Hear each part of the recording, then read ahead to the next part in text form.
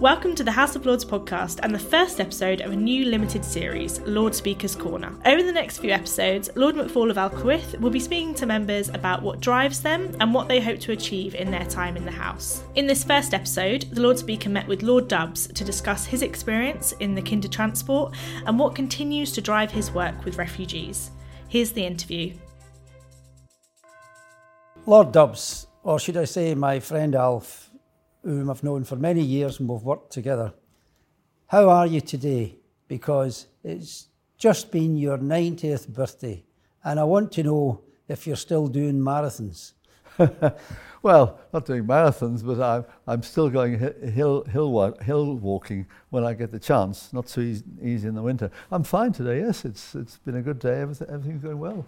But you've been doing marathons politically for years and years. And when some people talk about having an age limit for the House of Lords, you contradict that issue because only a couple of weeks ago you were down at Manston on the refugee issue, and you've made many visits to Calais on that issue.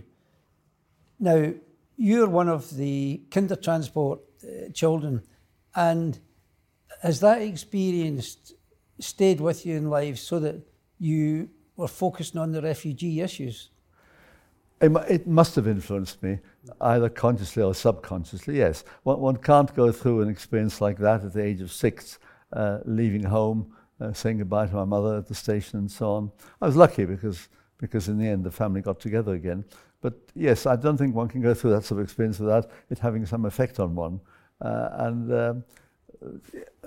My belief is that I felt the issue of refugees was important then and is important now, and it's important for those of us that have a chance to play in public life is to make use of our experience and to use it as effectively as we can. You've always given me the impression that you value every day. Every day is a good experience, and if it's not such a good day, it's an experience that you learn for the future. But you've never, ever been other than engaging and optimistic and pushing people forward any time I've known you. How do you have those qualities for the rest of us have got such a variable approach? Well, look, thank you for saying that, John. I don't know. Maybe it's just the way I am. Maybe it's my experiences in life that have made me like that. But no, I suppose basically I'm optimistic, although the state of the world suggests I ought not to be. But I suppose basically I'm optimistic. I still believe it's possible to achieve things for the better. I believe that here in the Lords it's possible for us to try and do things for the better. And so it's always a challenge, and it's good. What's the point of being here if one doesn't do something with it? You know, just to be here for the sake of being here, I honestly don't think there's much point to that. I think it's a great opportunity to do things. And I hope, like many others, I try and make use of that opportunity. Well, you were an MP for a marginal seat, and you did lose your seat after a while. What was the difference between being a member of Parliament and being a member of the House of Lords? Well, I suppose one thing is that I was older and wiser. You know, I could reflect upon things, and I came in with a bit of experience as well. Between losing my seat in the Commons and going into the Lords, I'm very lucky to be here. I think I had some time as chief executive of the Refugee Council, so I was actually in the outside world managing quite a largish organisation. And I think also the different procedures in the Lords were interesting, in that in some ways for backbenchers they represent a really good opportunity, perhaps sometimes easier than in the Commons. So again, one can take advantage of that, and you have to learn. But if you've been in the Commons, you're lucky in a way, because you get to Lords and you know how legislation works, you know a bit about how governments operate and so on. So one has a head start on those people who weren't involved in politics at all. So that's all to the good. I hope I hit the ground running. Well, you certainly do. There's criticism. There always has been criticism of the House of Lords. It's been unelected. It's not democratic. We should abolish it. What would you say to people who say the House of Lords should be abolished? Well, I don't like that. I think we need a second chamber. I think in a democracy our size, we need two chambers to monitor and scrutinize the work of the executive. We can't. That is to protect individuals against governments, if you like. I've always felt, in the end, we ought to move towards a largely elected Lords, because I think that would give us sort of democratic accountability. But I don't think we can rush into it. I think it's going to be a difficult transition from what we are now to what I think I'd like us to be. So although I've always supported an elected second chamber, I think we should do it as part of a process. We can't rush into it because there'll be constitutional chaos. So I'd like us to do it in a disciplined way. In a consensual way? Well, I think any constitutional change should be done with consent. Without consent, it's very, very difficult. And the challenge of any government that wants to make changes to our constitution is to seek that consent. Otherwise, it doesn't work very well. So that's what I'd like to see the next, hopefully a Labour government, the next government do. I'd like to see them say, well, this is the process, we're going to consult on this, we're going to see what model for a second chamber we want, how it can be made accountable, but also how we can make sure the Commons retains their primacy, because we can't in the end have deadlock between two houses. We've got to have some way in which the Commons in the end can call the shots, as is the case now, of course. Mm-hmm. Absolutely. You talk about consent. I had the privilege for a number of years in the 90s and working alongside you in the Northern Ireland office at the time of the peace process. And again, you were optimistic, engaging, and all sides welcomed your presence and contribution. And indeed, our dear departed friend, May Blood, was a fixture in both of our lives. And she was from the Protestant side of the community, Shankill Road, but she had great engagement with others. What did the experience in Northern Ireland teach you, Alf? First of all, can I comment on May Blood? I think she was a wonderful person, one of the most effective politicians, although she might not call herself that, one of the most effective persons to come out of Northern Ireland, with a passion and a commitment and an ability, as you said, to work across communities. And I think one of the things I did learn in Northern Ireland was the need to work across communities in a situation like that, to look for consensus and to as it were, say that if we've got to get on with this person, we've got to get on with that person. And we came in, I suppose we were lucky, you and I, and we had painful and great times together. I think painful was the Omagh bombing, for example, but great times were some of the evenings. In the evening we would discuss what happened and some of the things you and I were both able to do in our respective responsibilities. So it taught me that. It also taught me how to get legislation through, the peace process legislation. It taught me about the difficulties. It taught me about people who were here at this end who are cowards and people who are brave, willing to stand up, and people who are not willing to be helpful. So I learned an awful lot. But I suppose in the main it was how to get on with people. I knew, I suppose, a bit about Northern Ireland because I'd been involved in Northern Ireland in the Commons, so I've been over a few times. But I think it taught me better still how to get on with people. And above all, people at all levels, in the local communities and at a more senior political level. All these things were part of our day-to-day process, and I think it worked pretty well. And if people were a bit of humour helps in Northern Ireland as well. You're talking about humour. You remember the all-nighters we had in negotiations at Stormont Castle, yeah. And we'd one all-nighter, and the tea bar was there, and I think there was a call for John Hume. And John was a bit weary at the time. So he asked the person at the back, "Who's calling?" And the mouth went to the phone and they got the answer. And they came back to John Hume by saying, "It's a Mr. Clinton." Well, it was a bit like that. I mean, when I was in Mo Mowlam, who was then Secretary of State when we were there, Mowlam's office, the phone kept going. It was Madeleine Albright from Washington and so on. It was a pretty busy place, and a lot of the world was sort of coming in. I think we were very lucky to be there because it was an incredibly interesting experience and a very positive experience. But I think it was because we saw a way forward. We weren't necessarily always going to get it, but we saw a way forward with the peace process. And I think just to have been there under previous governments, containing a difficult situation wouldn't have been satisfying and been quite upsetting. But I think we all felt there was a positive thing ahead, and if we worked hard, we might just get there. Although, as you know, it wasn't certain till the last minute that we would get there. I think my experience there led me to a better understanding of culture and a change of culture or approach by myself, in the sense that we had to have consensus and ensured that both sides, and all sides actually, had signed up to our proposals. Coming into the House of Lords, it seems to me that the culture in the House of Lords is a bit akin to the culture we were fostering in Northern Ireland. Is that accurate assessment? I think there are certainly similarities. Yes, I think one of the differences, and there are many between the Lords and the Commons, although I said previously the legislation worked in similar ways. I think when you make a speech in the Commons, you're basically doing it for your own side or for your local constituency media. When you make a speech here, there are quite a lot of people who aren't totally decided about the issue and who are open to persuasion, and therefore we seek to persuade a quite chunk of members of the Lords who don't necessarily take the party whip, but who crossbenchers or independents, and we seek to persuade them. And I think that means one thinks about issues differently and one talks differently.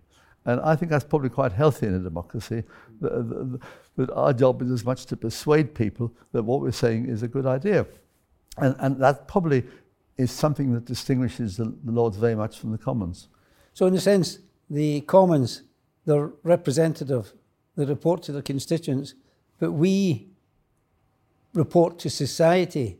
And are you describing it as more of a civil discourse in the House of Lords, trying to engage, listen to people, and hopefully persuade? I think that's right. I always think of the crossbenchers, who are quite a large proportion of the whole House, and I think of them as people that we have to persuade, because if we lost them on an issue, it's not likely we can win. And so when I was a minister, we were ministers together, I was always, so you were a minister in the Commons, but we were always seeking to persuade people to understand what we're doing, and there were some quite tense situations. And don't forget, when I was a Northern Ireland minister here in the Lords, there were, I think, 5 former Secretaries of State for Northern Ireland in the Lords. And these are people who really knew their stuff, who'd been in charge in Northern Ireland, and who had it all at their fingertips. And so that was pretty challenging, actually. And also the workload, because you were responsible for all the legislation that was going through and the many bills that we had. That's right. I mean, there were, 4 ministers in the Commons, and just me in the Lords. And there was some difficult legislation to do with the peace process, and I think it put me on my toes anyway, because I knew that I had to persuade people, and I was always conscious that people who knew a lot about Northern Ireland, like former Secretaries of State, that I had to at least have them understand what it is we're doing and why we're doing it, so they wouldn't be too opposed to it. Quite often they were supportive. Mm-hmm. So you're saying to me then that in terms of the Lords, there are advantages to the setup in the Lords, the culture, the engagement on it.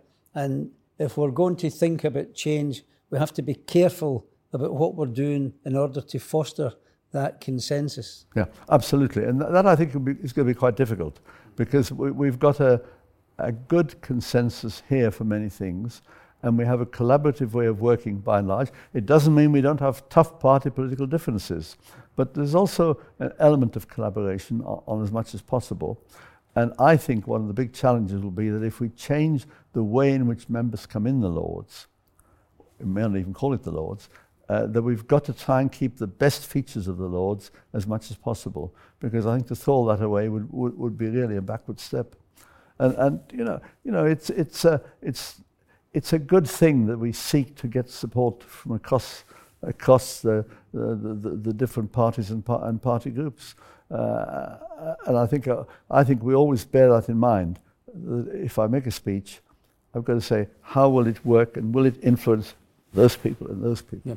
And that societal dimension, Alf, I think that's really, really important. And you've had a lifetime of that. tell me how the societal engagement that you have links into the work in the House of Lords. Well, because it depends a bit. If one has been in the Commons, one brings some of that with one, and I get a lot of. First of all, I get a lot of requests to go and speak. I talk about refugees mainly, but I get a lot of requests to speak. And the main groups that invite me are schools or faith groups. Others do as well, but schools and faith groups, other than some Labour parties. And I think that's always a good thing. I'm always very impressed at how the faith groups have responded very positively to some of the issues like this. And of course, school kids, they are great. I find when it's something difficult about refugees, they get it. They get it very quickly, and they are so committed to some of the issues. So it's always a pleasure talking to schools. Their response is so positive. What's your message for young people? For example, I was a school teacher, and I always used to try and encourage the young people to use their talents. And I saw many of them with talents which I didn't have, and I'd give them teeth for their talents, and I didn't see them using it, and that used to frustrate me. So I always used to say, when you get up in the morning, ask what you can do for others and use your talents. And when you go to bed at night, retire, ask what you've done and make sure that every day is a good day on that. What's your advice for young people? Well, I do it because sometimes I'm asked about my advice for refugees, but for young people generally, well, what I tend to say is go for it. Set your sights high. You may not achieve everything. Carpe diem. Yeah, that's right. Set your sights high and believe in yourself. And that way you can achieve more. I was very reticent. I didn't feel with my background as a refugee and English is my third language and so on, I didn't feel I could do that. It took me some time before friends persuaded me to set my sights at something a bit more ambitious. And it may not always work, but I think I would say to young people, don't hesitate. If there's something you feel you can do, go for it and do it, and believe in yourself. Yeah. But to me, you seem at ease in any company. Well, I like to think so. But treating everybody the same, in other words. It doesn't matter who you meet, what position they're in socially. You seem to me to treat them the same. Maybe instinctively it just comes to me without too much difficulty. But yeah, I enjoy knocking on doors and canvassing, for example. I do it now, to help people fighting by-elections in the Commons, say, or in general elections, or local council elections. So I enjoy knocking on doors, and I enjoy meeting people in context. I enjoy a chat after a meeting. I enjoy Q&As when there's a meeting going on. I get quite a kick out of that. It's very satisfying. So I don't think I've had to work at that. I think it almost comes, I'm lucky to instinctive. say, I think it comes instinctively. I haven't had to make an effort. And I'm very sorry for politicians who find it hard work, who are shy of going on the doorstep, who don't like it, because life's so much more difficult for them. For you, it's easier knocking on doors, and there's always who's going to be there, are they going to be sympathetic, are they going to be unsympathetic, and how to handle that. And it's interesting. Also, it tells you a lot. People tell you things. It's the one thing that I really do miss from the Commons to Lords is my constituency surgeries. They were very hard work. People came with their problems, but it also gave me an insight into what was going on. I felt much closer to things. And I think that was healthy. And I'm just a bit worried that some of us in the Lords may not be quite as close to things, and we have to work at it. Now, having said that, people don't let me get too far away. I get emails, I get casework, I get all sorts of things, which perhaps in the Lords I shouldn't get. It should go straight to the MP. But I do get it, and I try and deal with it as best I can. And it gives me a lot of information. And MPs' constituency surgeries give them a lot of information on what's going on. And I think I've got some of that working for me in the Lords. Your time in the Lords, would there be something you missed in life had you not been in the Lords, you think? Well, I don't believe in looking back and saying I should have done something. Or something you've prospered from being a member of the Lords? Well, I think it's been a great privilege to be in the Lords, and I think it's given me opportunities, apart from all the people I've met across a range of backgrounds.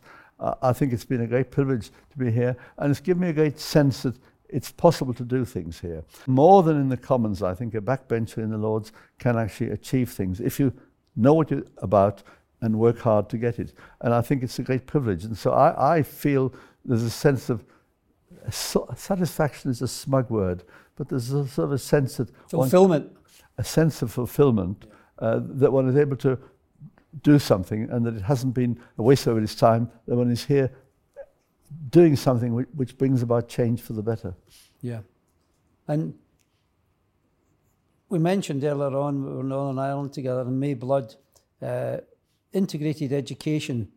That's become a passion for you since your time in Northern Ireland, hasn't it? It has indeed, although I wasn't Education Minister, you were Education Minister. but yes, I met May Blood first of all in Northern Ireland when she was an active member of the Women's Coalition. But what a brilliant person she was. And of course I worked with her since, and her commitment to integrated education has been absolutely fundamental. And it's such a great loss when she died recently, because she had a commitment and a passion and a belief, and she got things done, and she inspired other people. And she was a terrific person altogether, very modest about herself, but I found helping her with integrated education was a great privilege and a great opportunity. I don't know who's going to fill her boots, as I say, because she just was so inspirational. But for me, meeting inspirational people like that was a great privilege. Okay, taking someone like May and her contribution to the House of Lords, how would you sum that up? In other words, the type of people in here, what can and what have they contributed? Take May as an example. Well, May contributed a great deal, because she came from the Shankill Road, but she understood the Falls Road, if you imagine the Protestant and the Catholic communities in Belfast. I think she demonstrated what one can do in the House of Lords. She had humble origins. She didn't have a privileged background, but she was so effective with it, and she brought people with her, and she brought public opinion with her. I saw her at public meetings. Absolutely brilliant. She was persuasive, effective. You know, you could almost say, how could one not agree with May Blood, because she thought it out so well. And then the other thing is, she spoke from real experience. When there were troubles, sadly there have been troubles in Belfast, I hope no more, and she came from one of the toughest bits of Belfast. She would go shopping in the Shankill Road, and the people there would be faced with the same tough life that she was faced.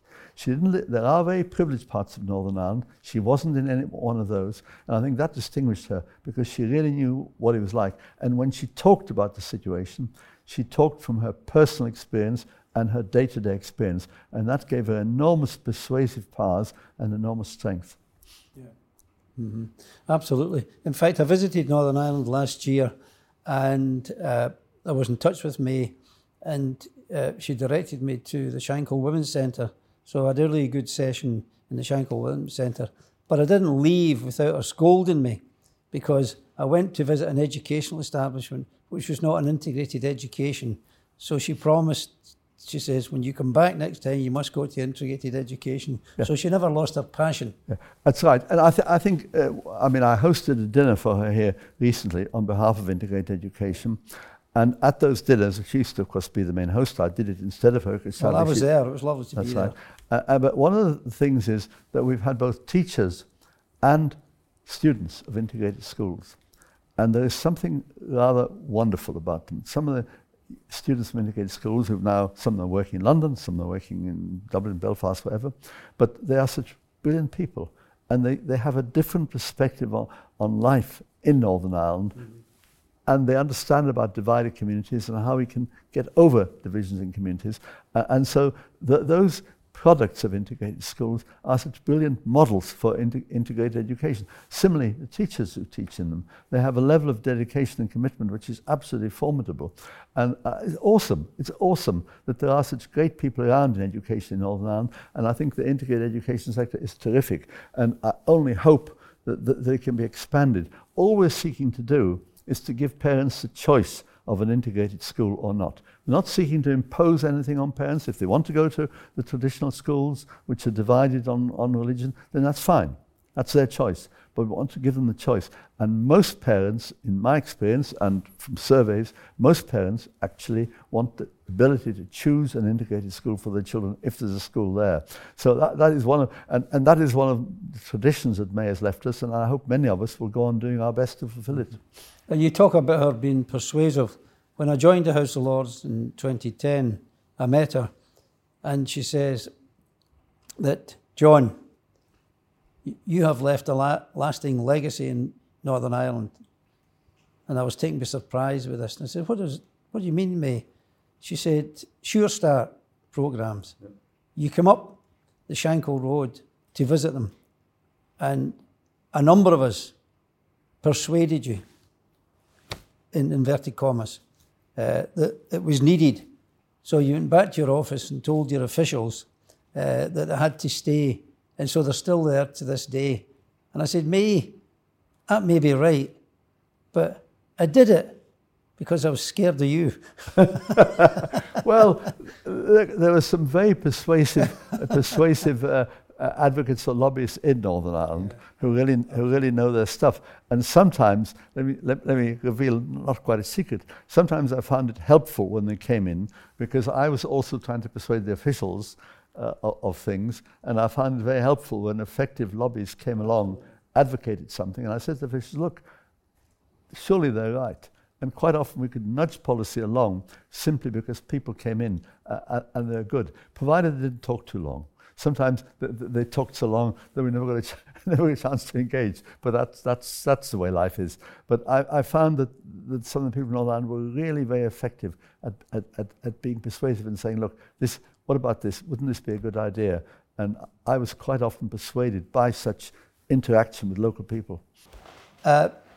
Your time in the Commons, your time in the House of Lords, to me, it's been you serving the common good, irrespective of who you meet, where you meet them, and the benefits you've had from these institutions. I think is evident in my experience of you, but also in our conversation today. Tell me, in terms of that experience, what have been the highs for you, and what have been the lows, and how have you dealt with both? That's quite a different comment. Let me talk about the highs first. I talk about under two headings. One is I felt that when I moved some amendments to government legislation, and those amendments eventually were passed in the Lords, and the Commons hiccuped, came back to the Lords, and then the government accepted them. I found that was a high. And one element of the high was public opinion heard what was going on. And I remember I was being shouted, I heard somebody shout in the street. And normally when it's politicians, it's abuse. But it wasn't abuse. It was saying, keep going with your amendment. And I found that the way public opinion woke up to some of the issues of child refugees helped to persuade governments. And I think that, so I've always said, whatever we do, we've got to bring public opinion with us. It's very important. Without public opinion, we can't win things. So that was one high.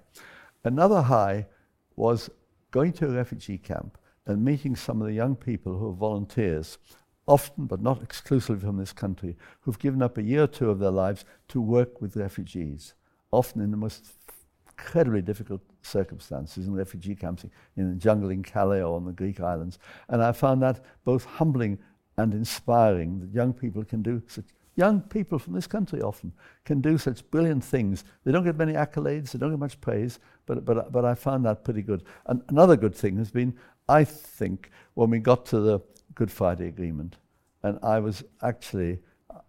thought our culmination of our time there and all the efforts, and here was something which hopefully will bring peace to the people of Northern Ireland, give them a chance to have the decent sort of life that we all expect for ourselves in Britain, but they also deserve it in Northern Ireland. So those were the highs. Oh dear, the lows. The lows were losing my seat in the House of Commons. That was a bit of a low. It's not a great thing to happen. You're on the job market, and I was unemployed for a year, but there we go. That's how things are. I think I have to say, I can't avoid being a bit party political. I have to say, when the Home Secretary talks about refugees as invaders, I find that deeply and personally upsetting. Upsetting because invaders are seen as an enemy. Invaders are hostile people, whereas what we're talking about are people who are fleeing from war, persecution, threats to their safety and so on. And I think we owe them a bit of compassion, not just that sort of hostility. So that is another low, and I'd strive in politics to have to overcome that. And when I'm talking outside Parliament and in Parliament, I try and argue an opposing case. Yeah. From our talk today, but also from my experience with you, I feel that you've used the House of Lords as a forum for civic discourse, for engaging with society as such, and therefore, in that sense, it's a force for good. Also, your compassion, whether it be refugees or whatever, and the optimistic view that you have shines through. But in terms of young people, I've seen you with young people, when we were in Northern Ireland and engaging with young people, and you've got a special skill for young people. What would your message be to young people about how they go forward, Alf, in the good experiences they have, but also in the bad experiences they have? Well, I suppose it's quite a difficult one, that. I suppose I want young people to, as best I can, I want them to understand about humanity. I want them to understand about the need to be caring about our fellow human beings, whether they're living in a war zone or whether they're impoverished living in Britain. I want them to care about such people. I want them to feel that they're able to achieve things. I want them to feel that they shouldn't just sit back and just let things happen. I think that they all have a responsibility to make things better, and they can, with a bit of luck, we all need luck, a bit of luck, they can help to achieve things. Look, if I can digress a second, Nicholas Winton, the man who organized the Kindertransport from Czechoslovakia and saved me from the Holocaust, Nicholas Winton saw what was happening, and unlike many people who say, this is awful, and then walked away, he did not walk away. He actually said, I must do something. And that distinguished him from other people. And I hope that the young people to whom I would then be talking will also say that if they see something, they have a responsibility to act on it, not just to walk away. If they possibly can, to act on it and to do something positive.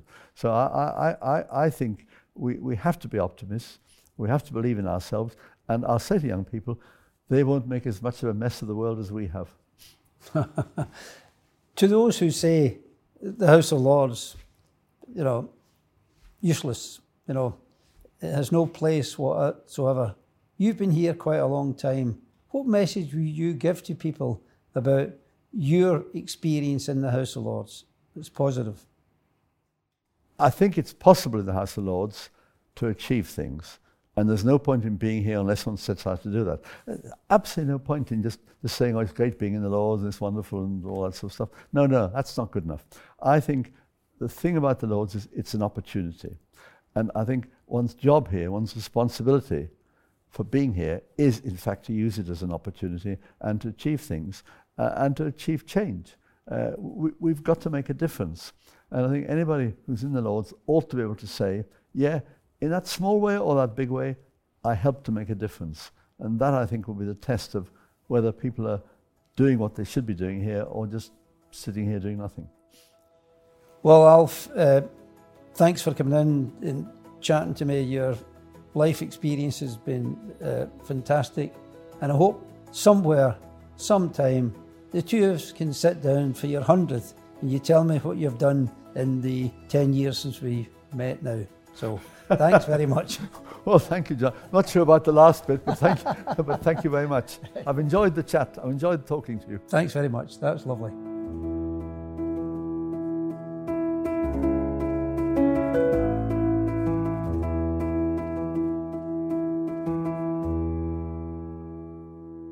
Thanks for listening to this first episode of Lord Speaker's Corner. The next episode will be available soon, and videos from the series are available to watch on parliament.uk/Lords.